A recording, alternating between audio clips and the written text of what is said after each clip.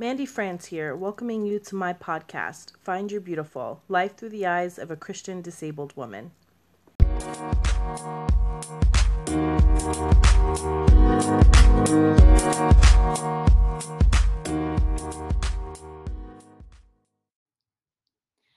This episode is a challenging one for me, but might be part of my healing process.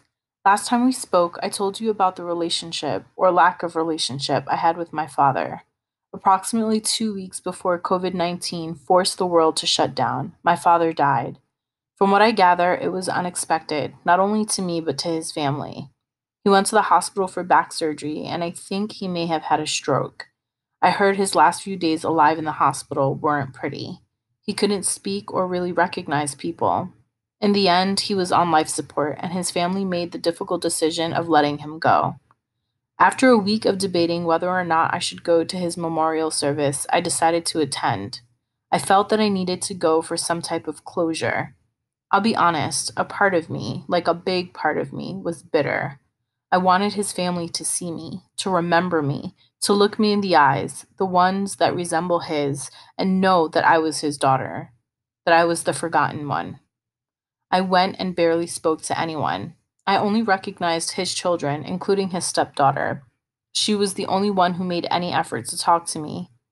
I sat there as a church group prayed the rosary. The truth is that even in his death, I felt unseen and like I didn't belong. I thought about speaking. I thought about lashing out. In the end, I stayed quiet and only cried with my people. I'll admit, though, a part of me regrets holding my tongue. I regret allowing him to make me bury my hurt again after all this time, even though I'm no longer a little girl. So, in this exclusive bonus episode, you'll hear what I wish I would have said at his service, mixed with my message to him. Who knows? Maybe he'll hear me too.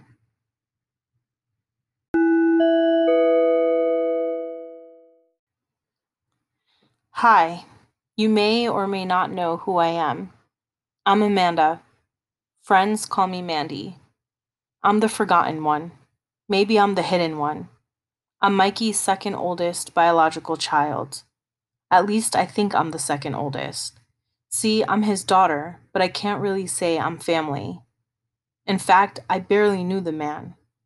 The last time I saw him was when I was 14, at his mother's wake.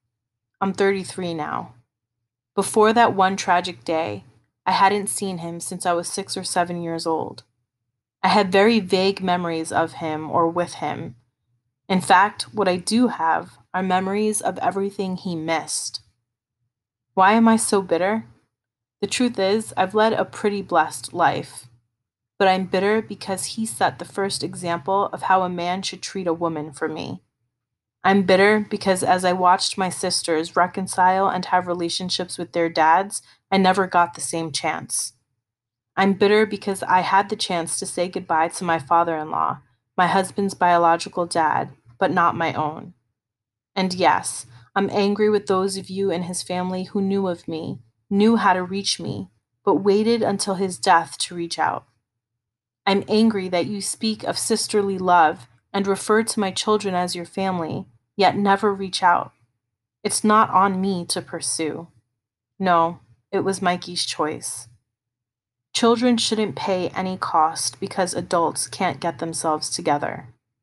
Mikey, you should have fought harder. The excuses can only take you so far. I can't help but feel like you were a coward, like you were too afraid to face me, too afraid to confront the child you abandoned. It's hard for me to admit that I was abandoned. One day, my children will ask about their biological grandfather, and I will tell them the truth. The truth is that he loved a family. It's just not a family I was invited into. Isn't that something? I wasn't invited into my own family. Why? I have beaten myself up asking this question. Was it my disability? Was it that all your children are darker than me? Was it that I look too much like my mother? Why? Even as an adult, I wonder if there is something more I should have done. Were you waiting for me? Looking for me to make the first move? Well, now that opportunity is gone.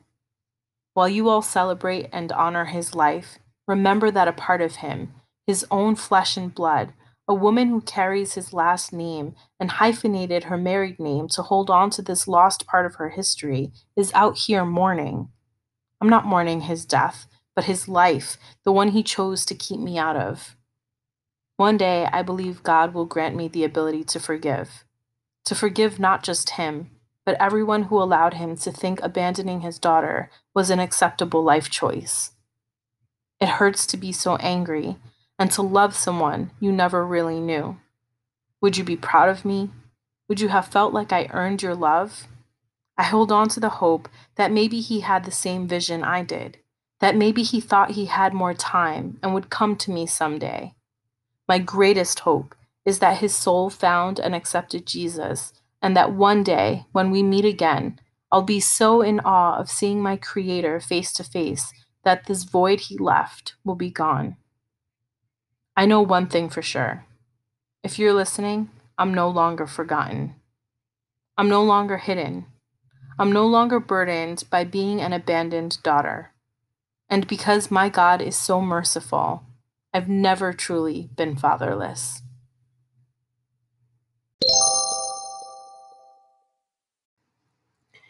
Thank you for being part of my healing. If you grew up without your biological father or parents, you are not alone, and know that you are worthy of love. In fact, you are loved by the one who truly matters. My heart and prayers go out to you.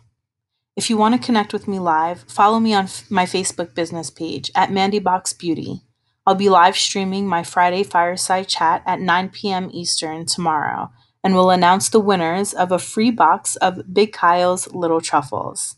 If you find value in my podcast and story, please leave a review on my website at mandyboxbeauty.com. You can also connect with me on Instagram at mandyboxbeauty.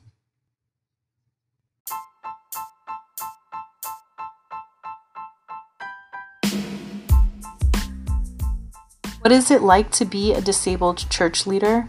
Find out on Sunday at 5 p.m. Eastern when I speak with a disabled minister. Till next time, beauties.